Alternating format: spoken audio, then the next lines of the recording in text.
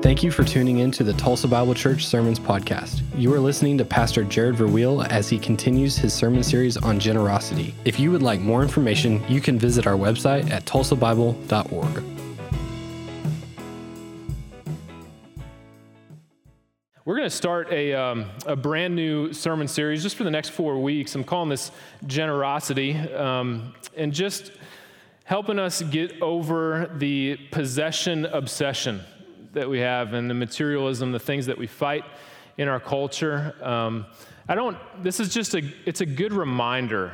There's nothing at TBC where I'm saying elders are talking, hey, we need to do something to get the giving up. TBC has a great history and legacy of being a very generous church, a sacrificially giving church. Where the men and women that you see as you look around in this room this morning, there's well over a handful that have taken a responsibility upon themselves as stewards of what God has given to them to make sure that the gospel goes forth from TBC into Tulsa and into the world. We support over 50 plus missionaries around the world, domestic, international. Every single dollar that you give here at TBC goes to so much more than just what you're seeing in terms of our staff salaries, this building, and keeping operations going. And it's an amazing thing to watch the body of Christ respond to the call to give. People take that seriously. They can't take it. You guys can't take your resources with you when you go. You're not going to find, it's the old country song says, you're not going to find any luggage racks on a hearse anytime soon. Do your giving while you're living so you're knowing where it's going, right? There's something about stewardship that reflects God's control over all things. There's something about being a generous, joyful giver that reflects more than just helping sustain ministry operations, but it reflects the heart and your service to Christ. And so those of you in this room that have given faithfully to TBC year after year and time after time, I just want to encourage you, and I want to say thank you for your generosity in giving. For those of you who aren't engaged in giving toward gospel efforts, this is a responsibility that we have as stewards. What you have is not your own. We are not owners. Everything that we have belongs to God. We're going to see a couple passages that reflect that in the scriptures today. And so we're just going to bounce around. What I want you to do, every other sermon that I have, the 3 that follow this one, we're going to stay in one specific passage. This is the one where I'm going to bounce around a little bit. Now, I just want you to turn to Genesis to start with. We're going to start in Genesis.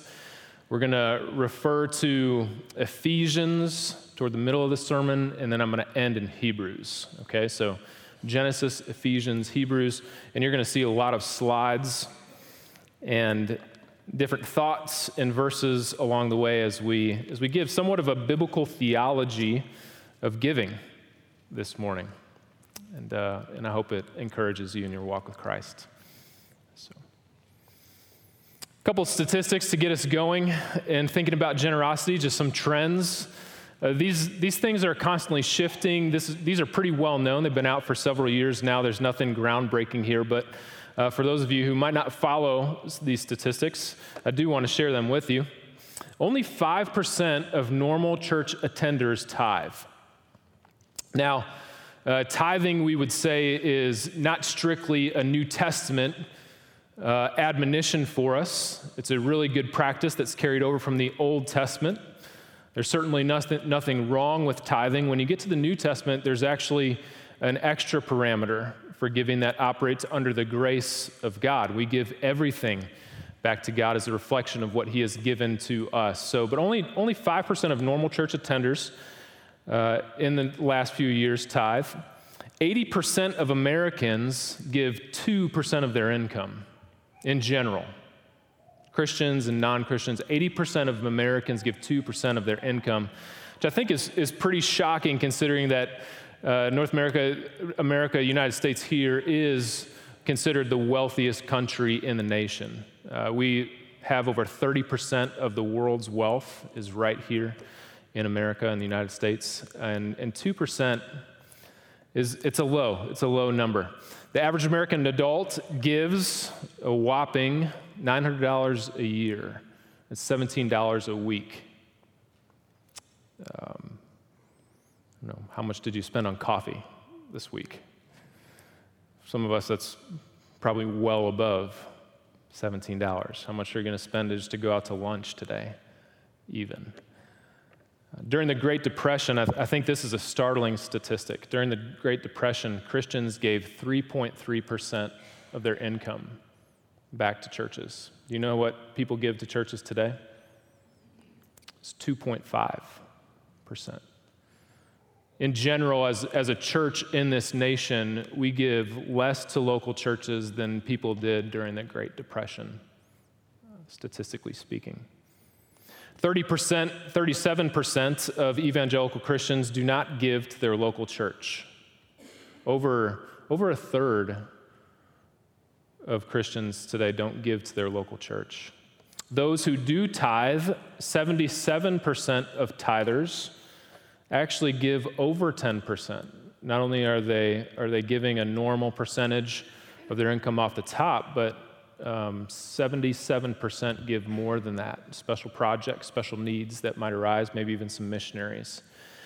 Who gives the most in churches? 75% of donors come from the female gender rather than the male. The ladies are much bigger givers than the guys.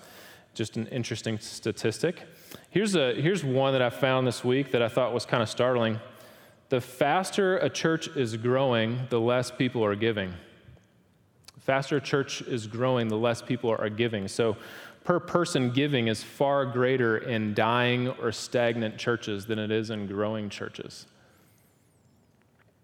Doesn't seem to compute, but that's what the statistics say. You know what Mark Twain said about statistics, right? I've shared this quote with you before. I won't share it again.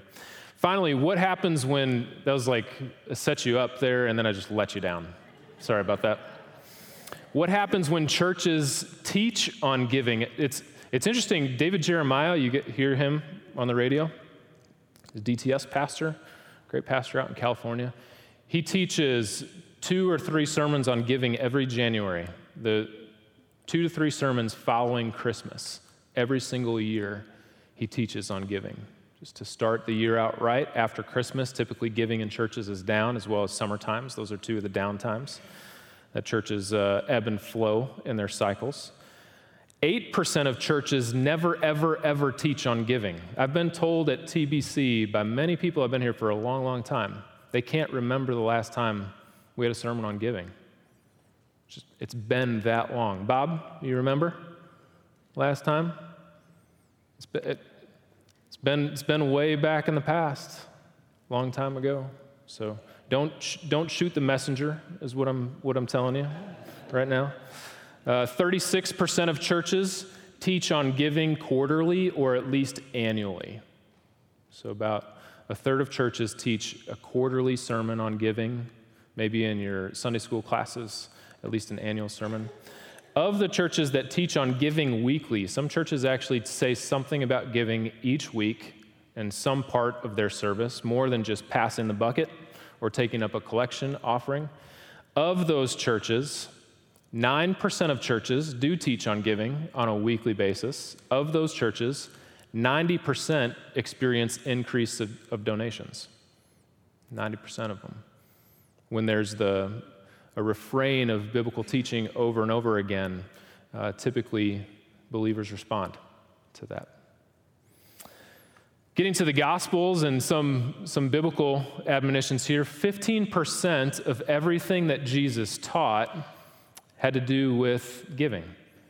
Now, when you say that 15% number, just to kind of capture this in a very fair way, any parable, any teaching of Jesus that has to do with a money amount, a reference to the rich or to the poor, 15%. So Jesus gave about 39, 40 parables.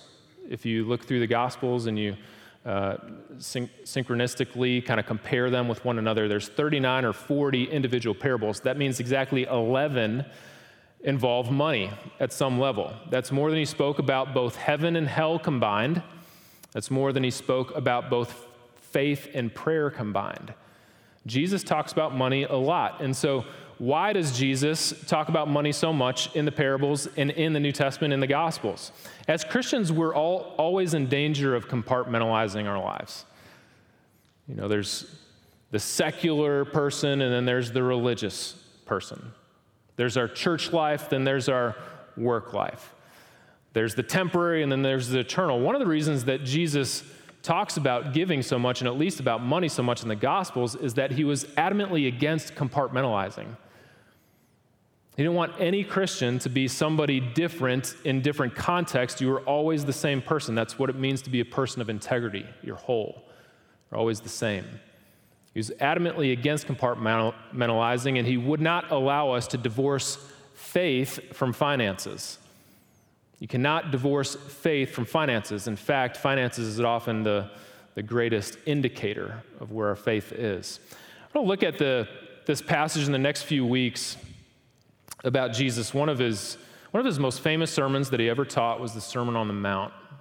And in it, in Matthew chapter 6, there's a statement that goes something like this: where your treasure is, there your heart is also. Our hearts tend to gravitate towards the things that we treasure the most. And so what that means is our credit card statements are revealing. They reveal where our dollars land, but they also reveal what our hearts long for. If Jesus and the Apostle Paul were going to look at your credit card statement, what would show up? What would be indicated there? For the next several weeks, we're going to go through this sermon. Again, I've entitled this Generosity. It's the gospel cure for possession obsession. And we're going to look at 4 things as we go through this sermon series. We're going to talk about the basics, belonging, beauty, and the blessing of giving. First, today, we're going to talk about giving redemptively, the basics of giving. Next week, we'll talk about belonging and giving passionately. Thirdly, we'll talk about the beauty of giving sacrificially. Fourthly, the blessing, giving joyfully. And why are we doing this? Mostly, this is just a good reminder. Teaching on giving is like teaching on pride. There's sermons that you can give every single Sunday that are going to be good reminders for us, just to check our hearts, make sure that we're aligned to the things of Christ, operating as stewards rather than owners. Not many years ago, there was a statistic, and I think this is shocking, so that Americans shop 6 hours per week, the typical American, and that same typical American spends 40 minutes with their kids per week. We are disproportionately more concerned about consuming than we are even about raising our kids. And that's something that we need to deal with in the church. Randy Alcorn said that recently there was a recent year, more Americans declared bankruptcy than graduated from college. I think that's indicative of where our country is. We live in a time when viruses are spreading, but materialism is definitely the plague of our day. We must guard our hearts carefully, and so let's talk about a biblical theology of giving. Number one in your outline, stewardship. Think as a steward, not as an owner. I shared the story with you before. It's worth repeating. There was once a really distraught man who rode up on his horse frantically to John Wesley, waving his hands and crying out to him, drew him to a complete halt from where they were going. And he said, Mr. Wesley, something terrible has happened. Your house caught fire and it is burned to the ground. Mr. Wesley weighed those statements very carefully, thought about them carefully before he responded when he said, no, the Lord's house burned to the ground, and that's just one less responsibility for me. Scripture begins with an account of God's creation, all right? And where we start with a biblical theology of giving is we start with a creator God. Look down at your text, Genesis chapter 1, verse 1. Should say something like this. In the beginning, God created the heavens and the earth. It goes into another summary statement, verse 2, the earth was without form and void, darkness was over the face of the deep, and the Spirit of God was hovering over the face of the waters. We have an account here that says that everything begins with God. God was before all things. He will be after all things. God is always there. There is no beginning as a word when we think about the character and the nature of God. God was at the beginning and he created all things, including money, wealth, possessions. Colossians chapter 1, verses 16 and 17 say the same thing in the New Testament. For by him, referring to Christ now, all things were created in heaven and on the earth, visible and invisible, whether thrones or dominions, rulers or authorities, all things were created through him and for him. He is the agency of creation. He is also the end, the pinnacle of creation. He's the source as well as everything leads to God. Since God is the creator of all things, it also holds that he owns all things. All things belong to God. Listen to these verses in Psalms that talk about God as creator on the one hand, but also the owner of all things on the other. Psalm 24, verses 1 and 2, the earth is the Lord's and the fullness thereof, the world and those who dwell therein, for he has founded it upon the seas and established it upon the rivers. The earth and creation belongs to God because he created it. Psalm 50, verse 10 and 11, for every beast of the forest is mine, a cattle on 1,000 hills. I know all the birds of the hills, and all that moves in the field is mine.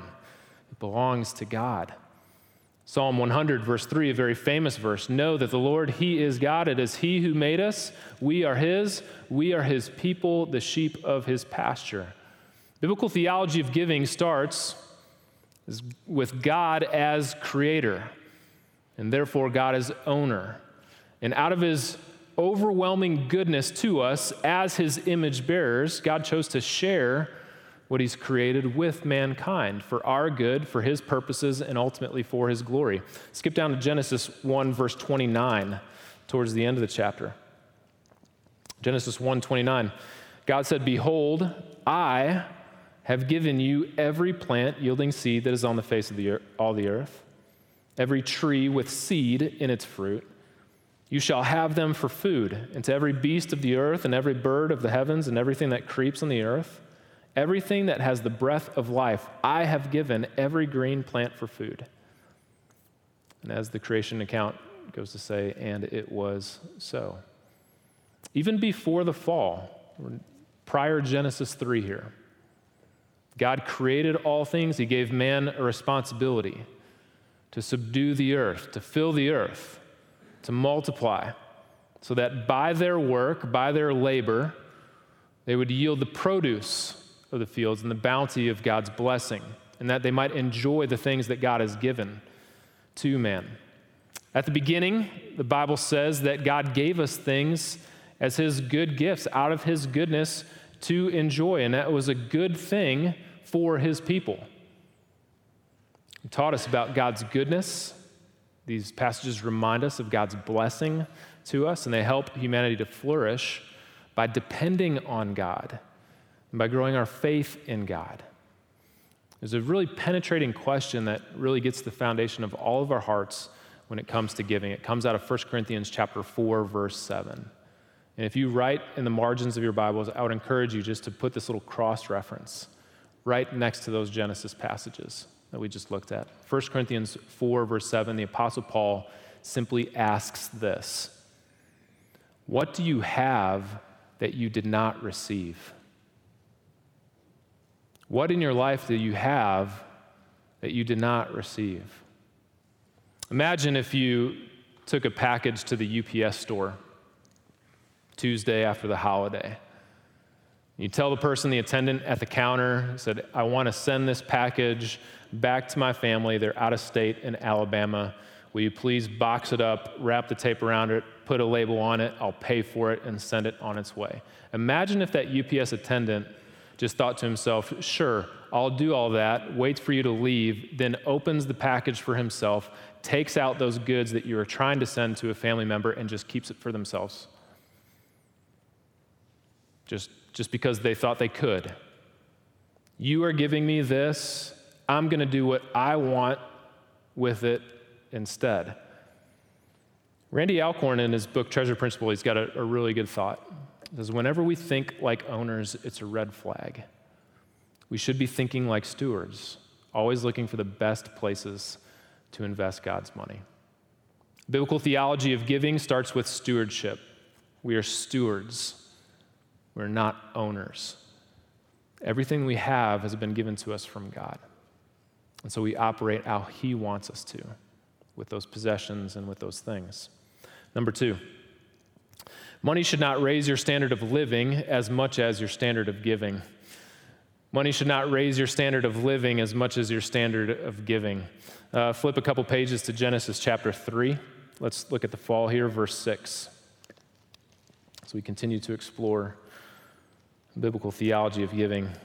So much of all my theology, practical theology, and understanding doctrines of the faith are all captured in Genesis 1 through 3. Genesis 1 and 2 depict the perfect creation of God. Genesis 3 shows how everything went out of whack. Look at Genesis 3, skip down to verse 6. Satan, of course, comes and tempts the woman to eat from the tree of knowledge of good and evil. Verse 6. So when the woman saw that the tree was good for food, that's the first thing, that it was a delight to the eyes, number 2, and that the tree was desired to make one wise, number 3. She took of its fruit and ate. She also gave some to her husband who was with her, and he ate, and the eyes of both of them were open. Now, Satan can't create anything. Satan is not creator. He is not the owner of the things that God has created. All he can do is take the things that God has created and use them inversely for his purposes, for his desires instead. It was God that created the family unit. All Satan can do is take the family unit and use it for his own purposes, inversely, in ways that God did not design it to be used. Sin is essentially taking something that God has created for good and using it for evil instead. Sin is taking something that God has created for good and using it for evil instead. Augustine, the church father, famously said that our core problem in life is not a lack of finances, resources, healthcare, or technology. Augustine said our core problem is that the human heart, ignoring God, turns in on itself. The Latin phrase he used was incurvatus in se. Sin is literally a curving of the inward self upon the self. And so if you sin with your mouth, over time you will find that your language, your speech, the way that you conduct yourself is continually deteriorating. It's getting worse and worse because sin, again, is curving in on itself. If you sin with your hands, you'll find maybe you become a more violent person over time.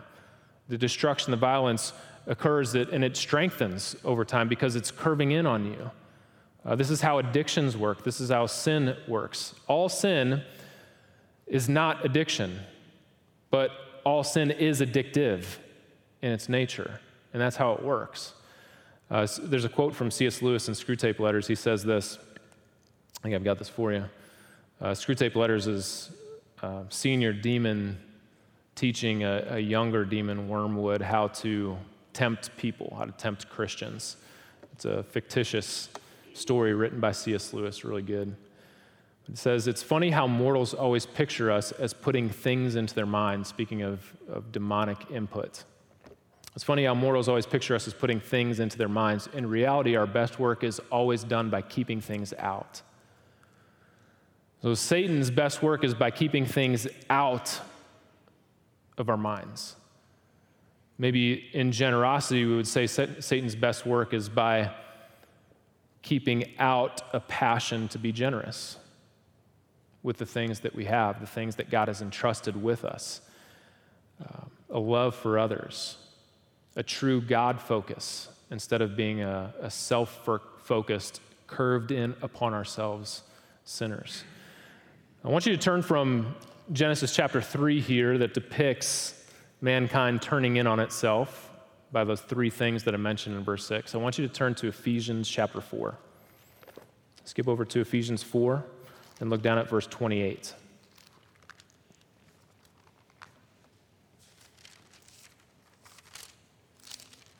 Thanks for your patience as we flip through a few passages today. Ephesians 4, verse 28. And there's people have taken this verse and made it an entire theology of giving and of greed based on this verse. Pretty interesting. It's just kind of tucked away here at the end of Ephesians 4. Ephesians 4:28, let the thief no longer steal, but rather let him labor doing honest work with his own hands, so that he might have something to share with anyone in need. Now, this passage in Ephesians is on the latter half of this book, where Paul has shifted drastically from heavy theology, informational theology, now to practical theology. Ephesians 1 through 3 was all about information, our identity in Christ, talking a lot about the gospel. Ephesians 4 through 6 is all about application and how we live out the truths of the gospel. And all of it falls under the heading of walking in a manner that is worthy of the Lord. Walk as imitators of Christ. Ephesians chapter 5 will go on to say, walk as children of light, not as those who are still in the darkness. Over and over again, you'll see this theme. You ever hear the word klepto before? Or kleptomaniac? Somebody who's always stealing things from other people. This is the Greek word that you have in Ephesians chapter 4, verse 28. In fact, it's used twice. Let the klepto, the thief, no longer klepteto, steal. It's a reiteration of the same root Greek word to bring out exactly what's going on in the context, twice referring to the same root word. Rather, do honest work, labor with your hands. Honest, there's a Greek word for doing good. Agathon is the word. Do a good work with your own hands. Labor in a good work. The startling aspect of Ephesians 4:28, though, is it's not the comparison at the beginning of the verse. It's the purpose at the end of the verse. Paul doesn't just provide a shift in profession from being a thief to an honest worker. He gives a shift in perspective, a reason to be an honest worker. Notice, Paul doesn't say to stop stealing in order to lawfully abide, to be a more moral person. He says stop stealing in order to honestly provide for others and to be generous with what God has given you. The shift is from something that is self-focused to another pattern of life that is God-focused and Christ-centered. In other words, the self-centered thief should not become the self-centered worker. That's not the answer. The self-centered thief should become the God-centered, God-focused, generous person. Great jobs shouldn't lead to greed. Great jobs should lead to generosity. Because money shouldn't raise your standard of living as much as it should raise your standard of giving. Money shouldn't raise your standard of living as much as it should raise your standard of giving. Number 3, the heart moves toward what it desires the most. And this is the exclamation point on a biblical theology of giving. The heart moves toward what it desires the most. We're going to flesh this out more in one of the weeks to come, but I want to just touch on it briefly. You would think that our culture and our society would get this. How many more celebrities have to die or commit suicide before we realize as a people group that all the money in the world will never ultimately make you happy? How many people are going to suffer and die and sacrifice their families, their relationships, everything on the altar of gaining more possessions and wealth for themselves before we wake up? You ever hear the song, All You Need Is Love? All you need is love. Robert, it ain't true. I mean, you're going to starve to death if you think all you need is love, all right? You need air, you need to eat, you need to breathe. There's many things you need. I mean, love, I'm not going to dismiss it. Rachel, Derek, it's important. Y'all are in love. I know you are, but you can't live on love. You need more than that.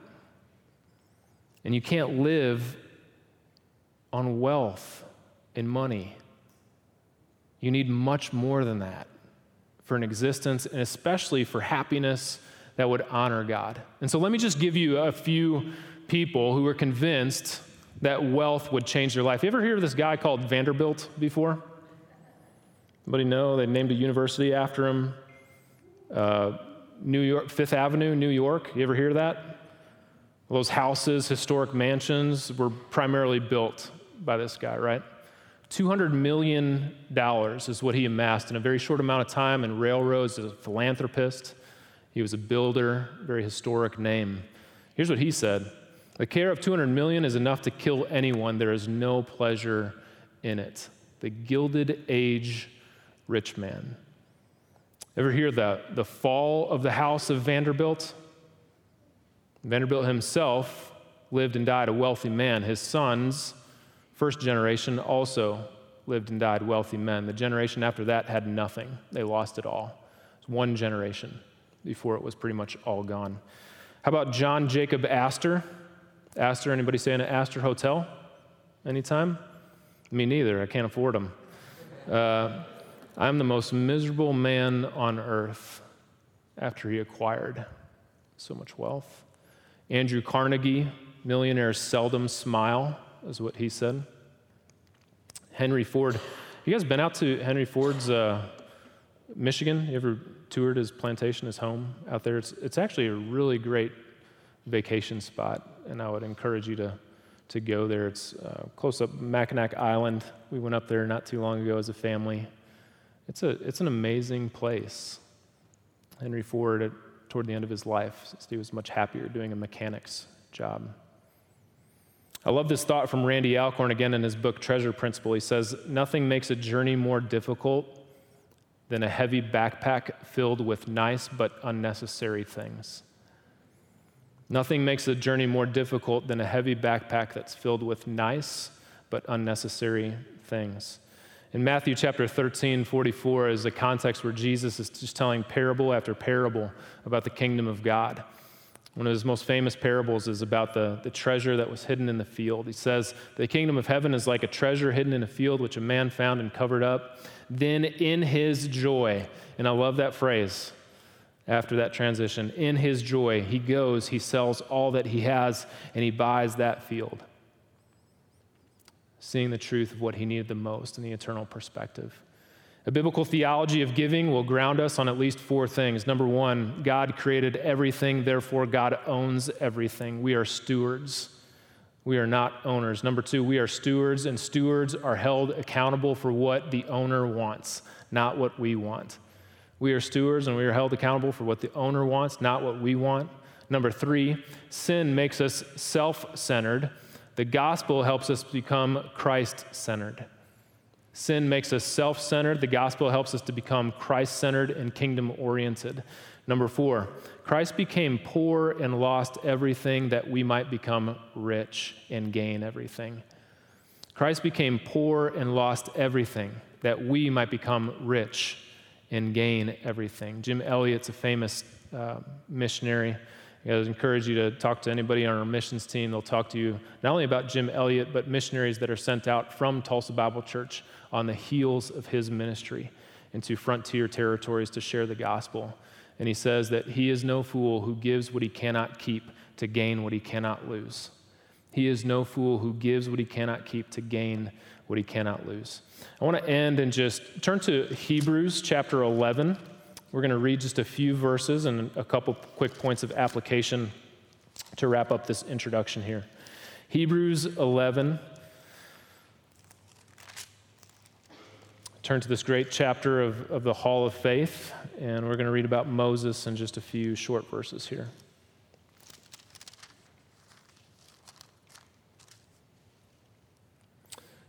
First point of application as we think about a theology of giving. The reproach of Christ today is better than the treasures of Egypt tomorrow. The reproach of Christ today, biblically speaking, is better than the treasures of Egypt tomorrow. Hebrews 11 is, of course, the faith chapter in the New Testament, and perhaps nobody gets as much coverage as Moses. Skip down to verse 23. It begins and it says, by faith, Moses, when he was born, was hidden for 3 months by his parents because they saw that the child was beautiful and they were not afraid of the king's edict. Verse 24, by faith, Moses, when he was grown up, refused to be called the son of Pharaoh's daughter, choosing rather to be mistreated with the people of God than to enjoy the fleeting pleasures of sin. He considered the reproach of Christ greater wealth than the treasure of Egypt, for he was looking to the reward. Verse 27, by faith he left Egypt, not being afraid of the anger of the king, for he endured, seeing him who is invisible. By faith he kept the Passover and sprinkled the blood, and it goes on to talk about it. Paul reminds us to keep an eternal perspective when we think about giving and the things that God has entrusted with us. In 2 Corinthians 4:18, he says, we look not to the things which are seen, but instead Christians look to the things that are unseen. For the things that are seen are temporary, but the things that are unseen are eternal. When we look to the reproach of Christ today rather than the treasures of Egypt tomorrow, it gives us an eternal perspective toward everything that God has given us. It gives our lives direction, cause, and purpose beyond what this world can offer into eternity and what the kingdom can offer. Number 2, I'll talk just briefly about contentment. Contentment looks in, not out. Contentment looks in, not out. Skip over to Hebrews chapter 13 and look down at verse 5. Contentment will be one of these key themes we come back to over and over again. Verse 5, keep your life free from the love of money. Here's marriage counseling for you guys. Hebrews 13, skip back up to verse 4. Let the marriage be held in honor among all. Let the marriage bed be undefiled, for God will judge the sexually immoral and adulterous. So you got a verse 4 on sex, verse 5 on money. You know what your 2 biggest fights are going to be in marriage? Sex and money. Just take it by faith. The writer of Hebrews told us that centuries ago. It still holds true for the day today. If you are a walking cold-blooded American, you've probably experienced that in your married life as well.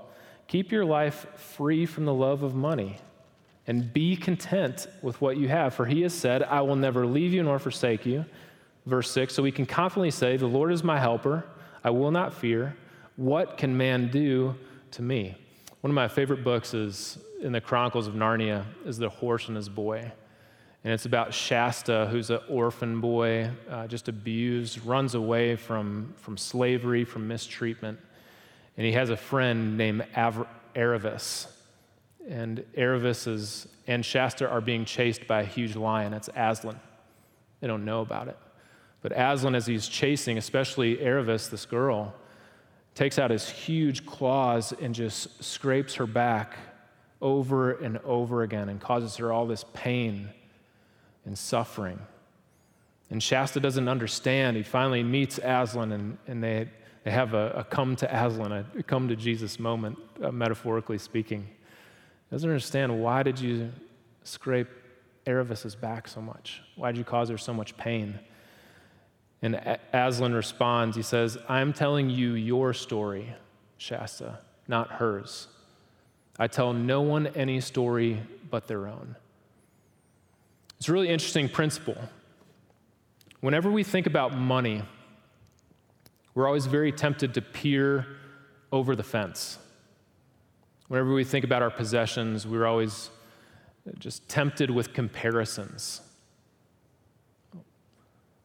Why don't I have more money than that person? Why can't I have as big of a house as that neighbor? What did I do that was wrong that I didn't get to this spot in my career and my family life?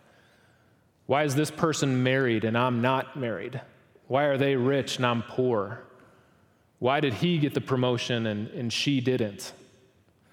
Difficult circumstances almost always invite a gaze of comparison, a longing to get out of where we are so that we might get to another place instead. And we never stop to just think about what God has done for us and really who God is anyway. Hebrews 13, verse 6. The Lord is my helper. I will not fear. What can God do to me? I will never leave you nor forsake you. Sometimes I think we get so caught up with the worries of the world that we lose contentment along the way because we lose our sight of God. Gratitude and contentment are the antidote for greed, covetousness. Number 3, contentment looks up, not down. Contentment looks up, not down. So inflation is at record highs today. Gas prices, pretty high up there. Things are happening in our economy that they don't look like they're going to change anytime soon. Jeremiah Burroughs is a really great Puritan writer. Find him back 1600s, 1700s. He wrote a book on contentment, and he defined it in this way. I think this is good. He says, contentment is that sweet, inward, quiet, gracious frame of spirit, which freely submits to and delights in God's wise and fatherly disposal in every circumstance. Freely submits to and delights in God's wise and fatherly disposal in every circumstance. Contentment recognizes that our circumstances come from a God who is good. Our circumstances also come from a God who is in control of all things. He owns all things. And therefore, since we do serve not just a great God, but a good God, he can be trusted and loved, even in the worst of circumstances, in the darkest of hours. Let's pray. Father in heaven, Lord, I just come to you on behalf of Tulsa Bible Church out of gratitude. Standing up here, I really am tempted to think that people provide my salary, people provide our church staff's salary. It's hard for me to talk about giving in many respects as a pastor. But then I know that at the foundation, the truth is that you are the supplier of all needs. You are the God who provides all things, not only for me and for my family, but also for everybody who's here. There's very little we have that hasn't been given to us out of your good, gracious care and love for us. God, as we go through these summer months and month of July and talk about giving, I pray that you would give us a heart of stewardship, not ownership. I pray that you'd give us a heart of contentment with thanksgiving for who you are and what you're doing. I pray that we'd be able to look past the pleasures of Egypt today and look forward to the kingdom of God tomorrow. Give us an eternal perspective, the way that we live our life, the things that we contribute to. Help us to realize that everything we have is from you, and help us to be found faithful as stewards. We pray this to you, Father, through the Son and by the Spirit, for you three are the one true God, and there is no God besides you. Amen.